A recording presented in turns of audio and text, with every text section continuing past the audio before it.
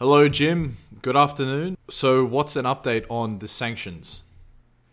Well, in the context of horrific expansion of bombing and deaths in Ukraine, we would have hoped that the U.S. and the EU would have pulled out all the stops here.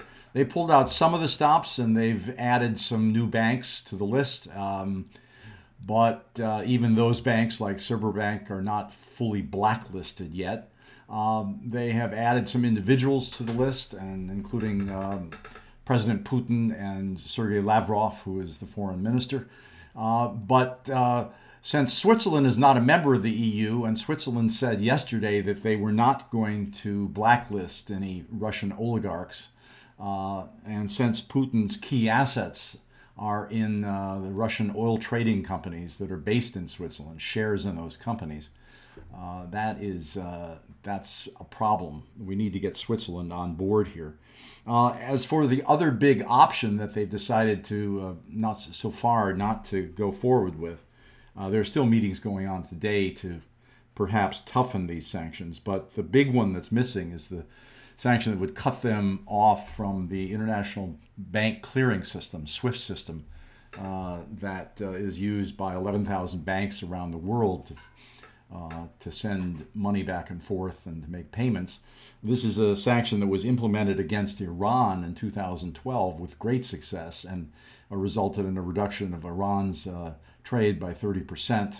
Oil exports fell by 50%, and is one of the reasons Iran proved to be more flexible going forward in terms of coming to the table with regard to nuclear development program. In this case, however, we have this interesting phenomenon that within the EU and also, I think, in the U.S. Treasury, there are real skeptics about, real opponents of extending this to the bank. One of the key factions here are those countries that have lent money, have banks that have lent heavily to Russian creditors, counterparties. And so if you look at the latest Bank for International Settlements data, you find that as of September 2021, there were about $106 billion of loans outstanding to Belarus and Russia.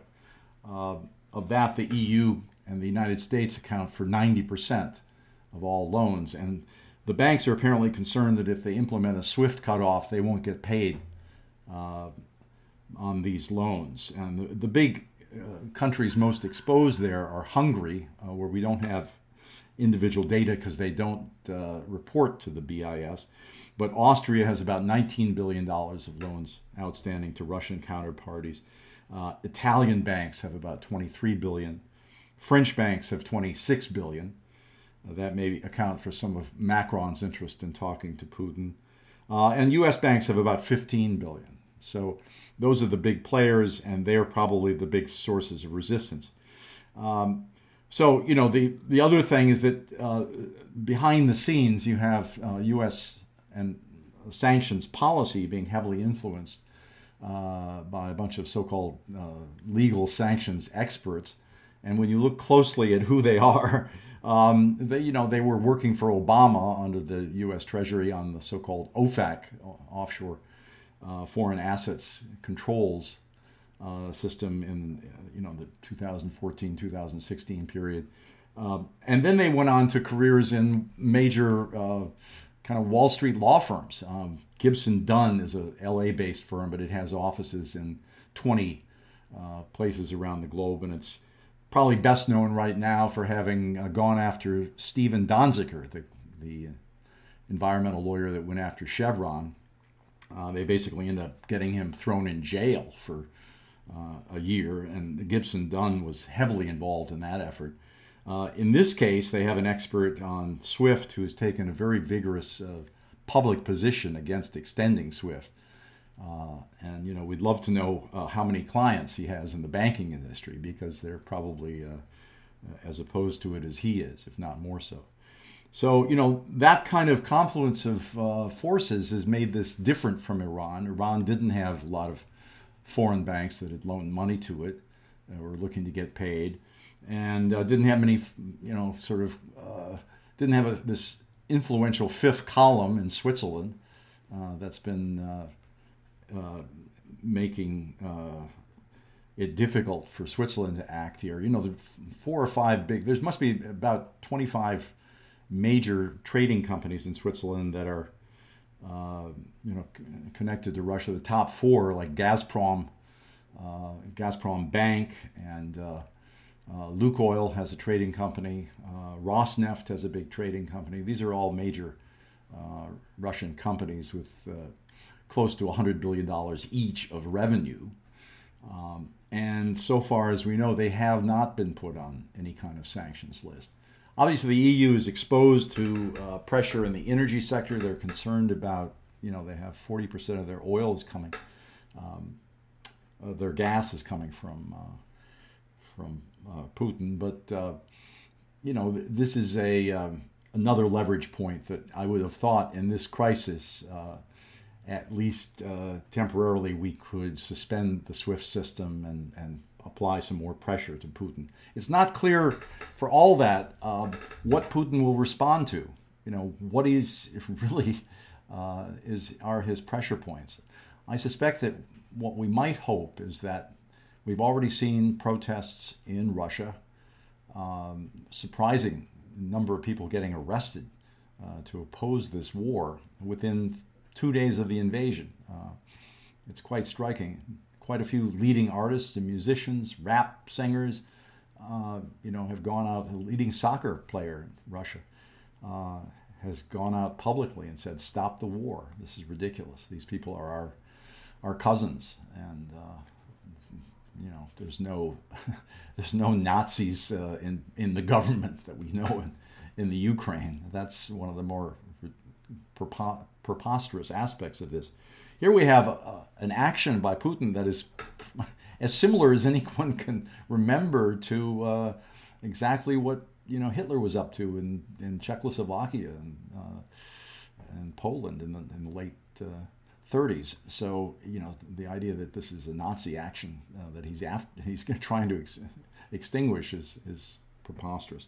So we'll have to see how this plays out. But I would hope that under the impetus given simply by the dire situation on the ground and the fact that the Ukrainians need our support and deserve it, and are waging a ground battle that's surprising people. They are holding up the Russian forces, and there was a U.S. general an hour ago who said that Russian military is not moving nearly as fast as it has hoped. But that being said, there's already 50,000 Russian troops in Ukraine. They have overwhelming preponderance of force on their side, and the main force that the world has to apply are financial sanctions and suasion. Persuading these people persuading Russians at large that what their leader is doing is wrong. Speak more about the incentives. You're almost suggesting that private banking incentives are outweighing public interest here. I think that there's, as long as the discussions are going on in the, behind the scenes and back doors, and there are technical discussions about systems like SWIFT that most people have never heard of, then the technocrats will be able to weigh in and say, this is going to create turmoil in the international system. We couldn't possibly do that. That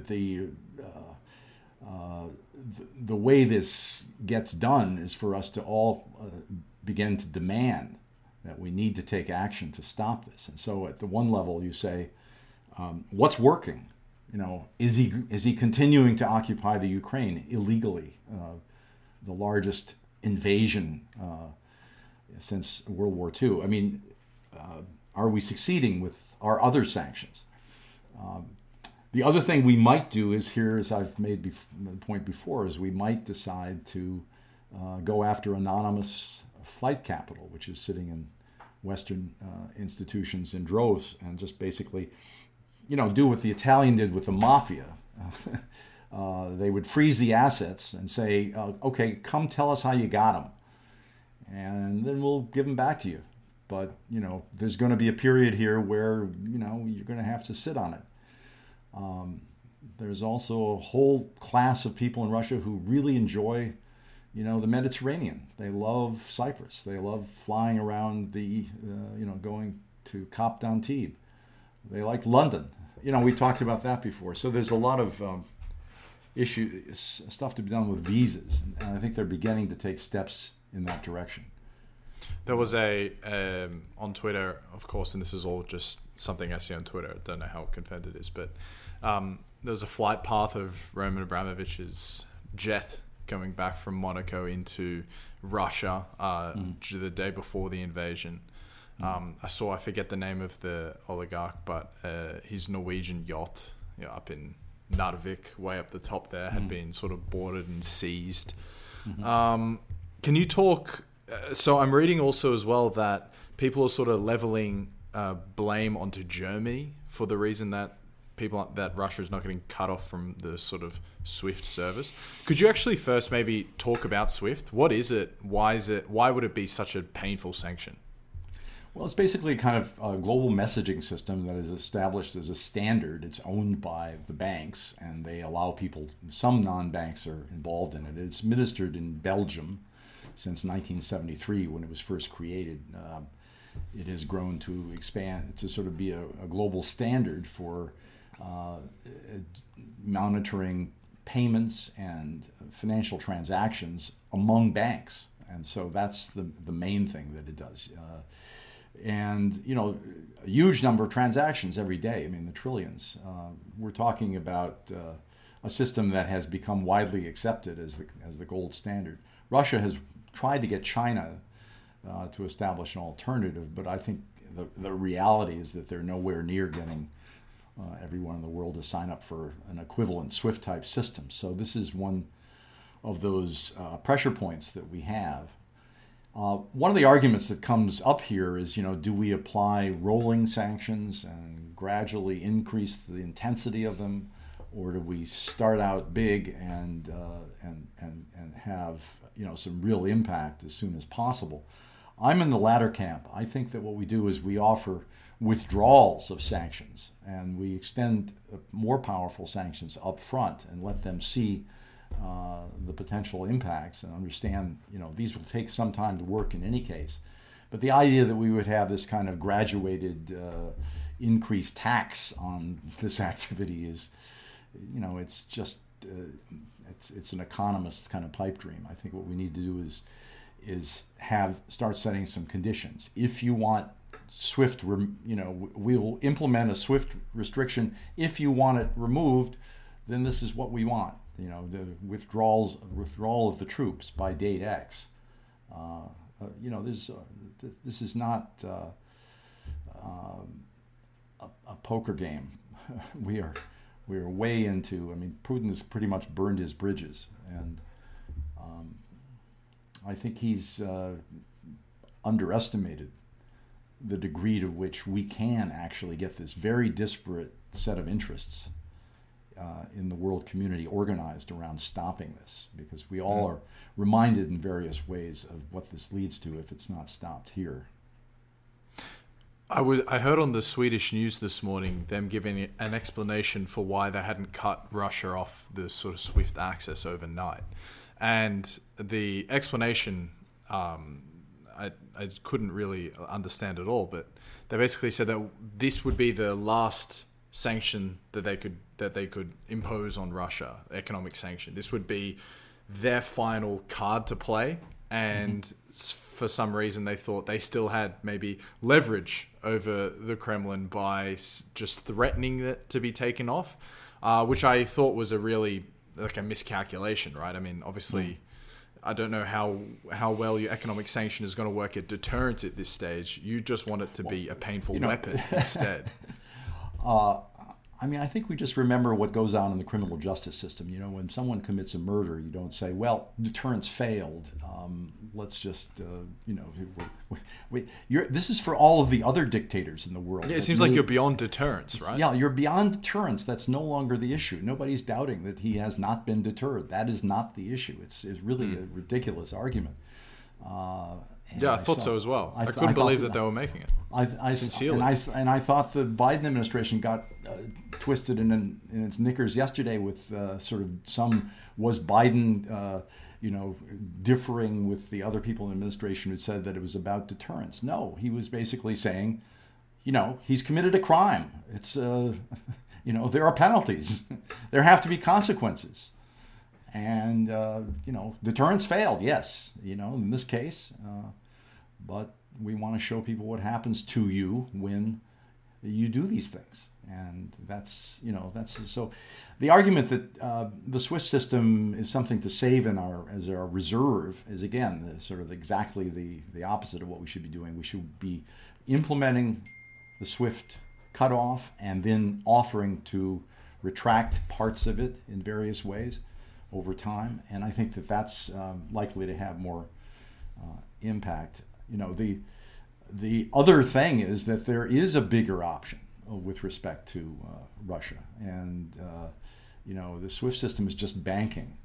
So there is a whole set of non-bank actors in Russia and elsewhere that have to engage in trade. And they have systems for engaging in trade. And moreover, as I've mentioned, the idea of declaring that anonymous assets in any way associated with Russia have to come in and justify their existence. We're talking a couple $1 trillion of offshore wealth, potentially, that's owned by Russian oligarchs at this point, having accumulated offshore tax-free for 20 years. It was the largest source of capital flight in the world, second only maybe to China during this last 2 decades. And China has basically gotten a lot of it to come back and invest in China.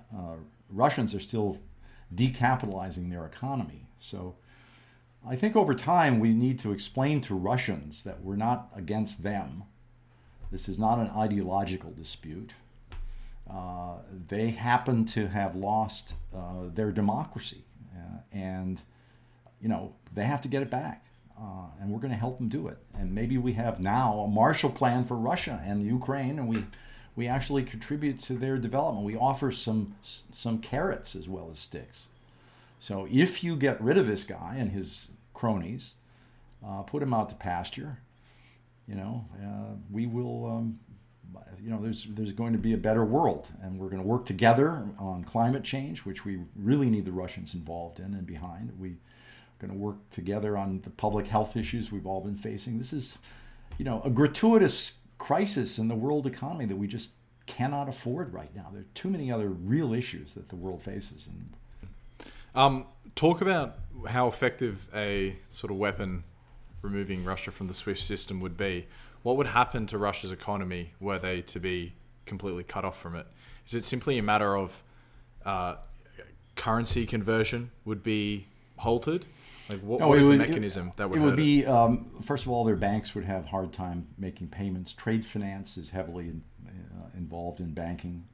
It would be difficult for them, like in the case of Iran. They'd have to find complicated ways around this restriction to even buy and sell exports, sort of imports and trade. It would become more difficult for anyone who is interested in traveling to or from Russia to travel. Because, I think you would find the airlines, this would make it more difficult. We've already blocked Aeroflot from flying to London. This is a generalization of that. That would be, it'd be much more difficult for any kind of international transit to go on with Russia. Tourism, obviously, international tourism is probably already dead, but that wouldn't hurt them much. What about the real nuts and bolts of the economy? Why nuts would and bolts of the economy are the SWIFT hurt them? Commodity exports. We're talking platinum, chromium, the diamonds, the aluminum, fertilizer, oil, and of course energy. But their clients there have been heavily European, and so this would immediately make it difficult for them to sell there. And so, Europeans are worried about the short-term price effects and income effects that this will have on them. But that's the same concern in the States, though, right? To a lesser extent. I mean, we already have inflation based on the supply side problems we've had last year, and also you printed a couple trill. Well, that's more on the demand side, but I would argue that the Biden package was basically successful until it failed to get a tax increase, and that would have stymied some of the inflation. A lot of the inflation here has been driven in places like used cars and rents, and the restrictions of COVID coming off, and people going back to travel, and there's just being scarcity. So labor market is tight, and I don't think it's so much the spending boom fault last year. I think it's that we should have been able to take some money off the table at the end of the year, and all the tax proposals got jammed in Congress. Are you hearing anything about applying pressure on the oligarchs specifically? Like you said yesterday, that really is the strongest economic sanction you could impose, because then it would create this domestic pressure that is likely going to change the agenda more than anything.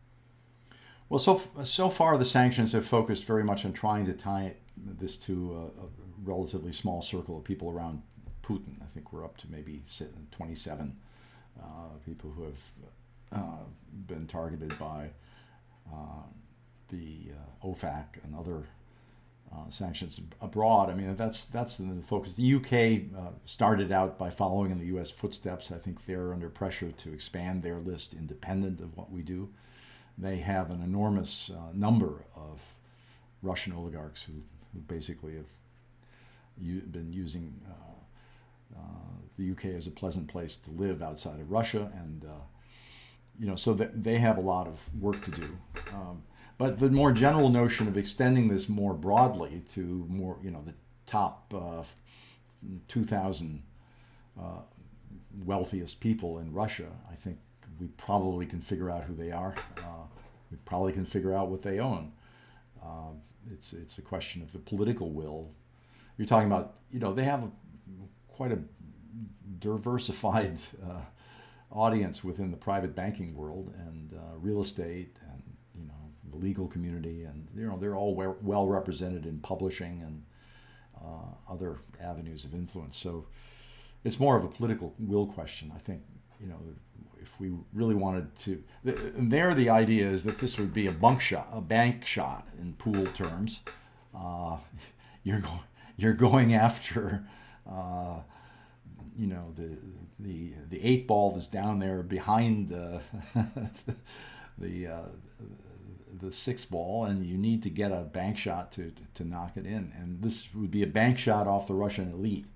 It sort of says, we love the fact that you're enjoying life and you've got all this unearned money and you've been flaunting it around, spending money on jets and yachts. And Rybolov's yacht, I think the last time I looked, he was in the Cayman Islands for some reason. There's a lot of those folks who are basically, they need a purpose in life, and I think we can give them one, which is, get rid of this guy. We would love you to pay taxes, and we would love, to encourage you to settle down, live a more productive lifestyle. But first order of business here is you have profited enormously from a system that was tremendously corrupt, and it produced this bizarre dictator who is making life difficult. So, that's an externality that we can no longer afford from this kind of political deal we did with the kleptocracy, in Russia. I think we talked about before the choice that we made in the 90s was to kind of put them in power and accept the dominance of a handful of oligarchs who, I think, 200,000. By we, do you mean the U.S.? Well, I mean the U.S. government. Specifically Larry Summers at the U.S. Treasury. I mean, they were Clinton's Treasury team, the people who were influential at the IMF. I think Yeltsin privatized 150,000 Russian state-owned companies for a grand total of $13 billion. And these people basically borrowed the money to get it. And they had political access, and they bought up all of the...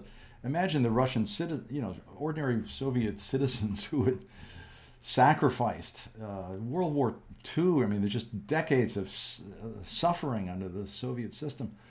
And at the end of the day, at least they could say, well, we've got this, relatively industrialized industrial base. We've got, a state sector that needs a lot of work, but, it belongs to us.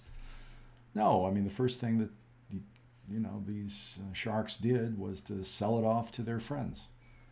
And it's one of the greatest wealth transfers in history. So I think Putin is coming from a standpoint of kind of that perspective. He is deeply resentful of what was done to Russia. He perceives it having been done to Russia by the West in the 90s. Rather than help them through the crisis, we had them pay an enormous price, and he thought that was enormous injustice. And the people who who were involved in that, there's a relatively short list of U.S. policy economists and policy wonks and Swedes. Anders Anslund is one of the leading fellows who's involved in that failed transition. You could probably develop a short list of those folks who would be not longer than the list of oligarchs. Who have some responsibility for what happened there. We wrote a book in 2001 that was, we got Stiglitz and James Tobin, who was still alive at Yale, Larry Klein, and one of the key guys was a guy named Glaziev, Sergei Glaziev, and he wrote a chapter in this book on the failed Russian transition. Glaziev has now been added to the sanctions list. He's Putin's right-hand economic advisor. And I met him in the early 2000s. Brilliant guy, really very articulate about this whole perspective. It doesn't justify what Putin is doing by any means. And there's a whole camp of people in the U.S. who basically are now, you'll see them in the kind of the left-right types who are I wanted to ask you making this argument about this argument Russian apologists and Putin apologists. Yeah, I would put to be fair to them. The argument that they make is it's kind of like blaming Hitler on the Versailles Treaty imperfections. Undoubtedly there were all kinds of problems with the Versailles Treaty, and they were unfair to Germany in some ways. And John Maynard Keynes made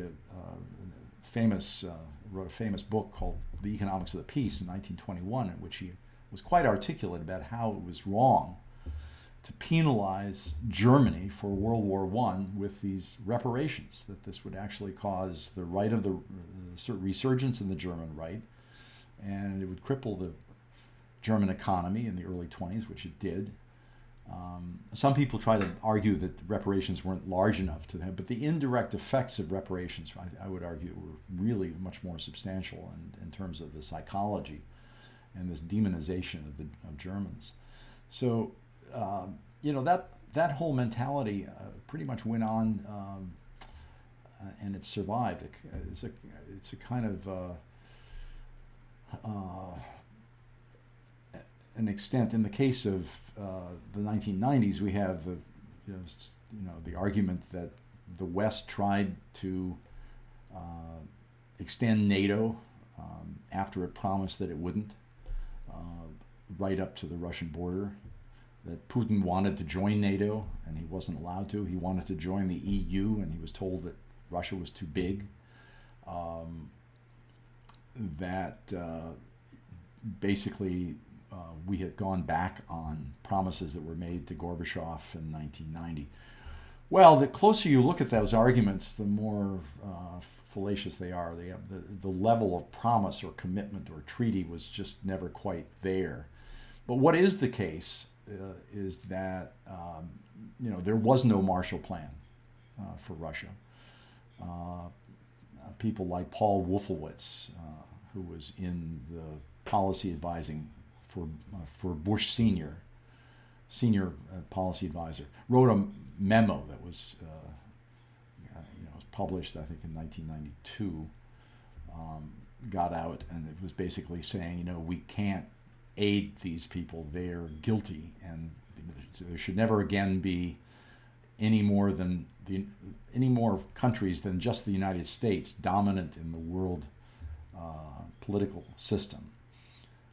And so that was the ideology, the neocon ideology, that I think was followed, as opposed to the policy advocated by my colleague Jeffrey Sachs, who was advising the Russian government at that time and was begging hard to get a $50 billion Marshall Plan. And he was told no by both the old retiring Bush senior administration and by the incoming Clinton administration. It was worried that it would be associated with somehow with helping communists. So there was a real failure of vision and perspective there. And so we get to 1998 or so, and George Kennan, who was the famous State Department policy analyst, Mr. X, who had written about Russia back in the late 40s and the author of the containment policy, who predicted all this. He said this is going to, in the long run, be very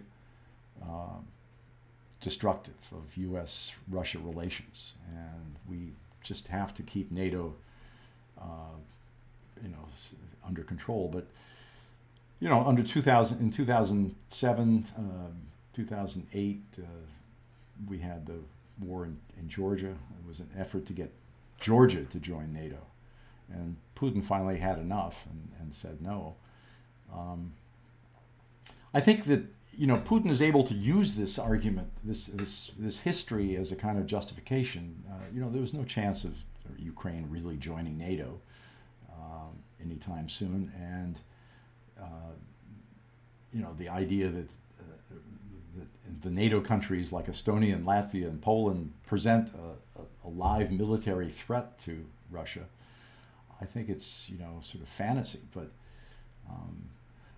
you can tell the story. It's a convenient excuse. It's provided him with a convenient excuse for what is really a kind of political grab and a land grab, and he some form of cultural unification. You don't know to what extent he's taking. I don't know. Apparently, he listens to all kinds of folks from the extreme right on these issues, and the Russian nationalism, and the notion of sort of the Ukraine's history. It's just perverse notions about its history. What's undeniable is that Ukraine has been an independent country that's struggling to be a democracy, but they're trying to be a democracy since 1990, and there's no demand among the Ukrainian people, if they're allowed to voice their opinion, to rejoin Russia. They see nothing but bad from especially Putin's Russia. That's not what's very attractive. So I think Putin is experiencing a lot of opposition at home for the first time. The economy has not performed that well. He hasn't succeeded in diversifying. I think he's out of cards here, and he just went to this desperate move. But the NATO story, especially now in the middle of the bombing campaigns, is just offensive to try to hold that out as blaming the West for his decisions. So you wrote a book with Putin's current economic right-hand man.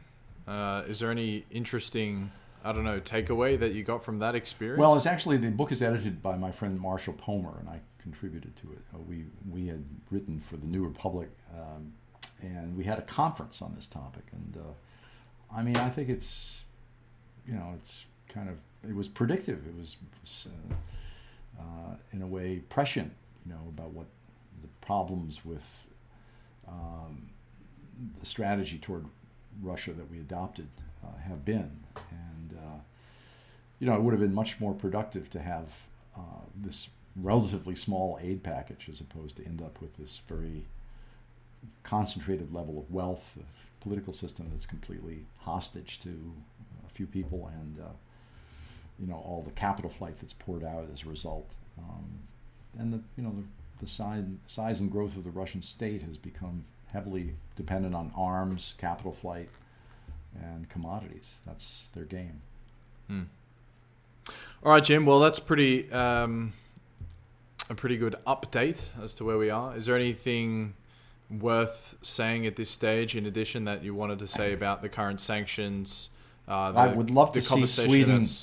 I would love to see Sweden get off the dime. And I don't know. Swedish banks do not report to the BIS, so we don't know how much lending they do to Russia. But it would be a good sort of factual question if you could. Yeah, Swedbank only a few years ago went through a giant controversy, having been very complicit in huge money laundering scandal. I don't remember if it involved Russia. I get the feeling it didn't, but it was organized crime.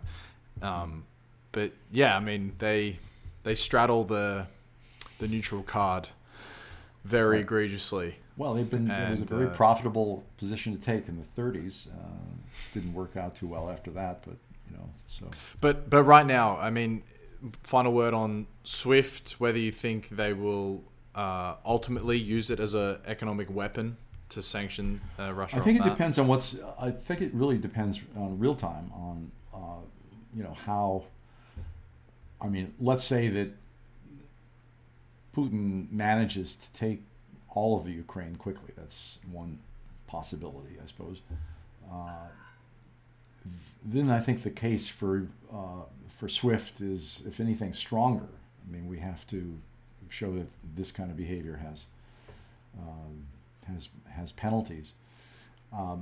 If he's stuck there and he's not doing very well, and it's pretty clear that he wants to come to the negotiating table, and then we could hold it in reserve. But I guess, as I said before, my preferred option is to implement it now and then offer to take it back.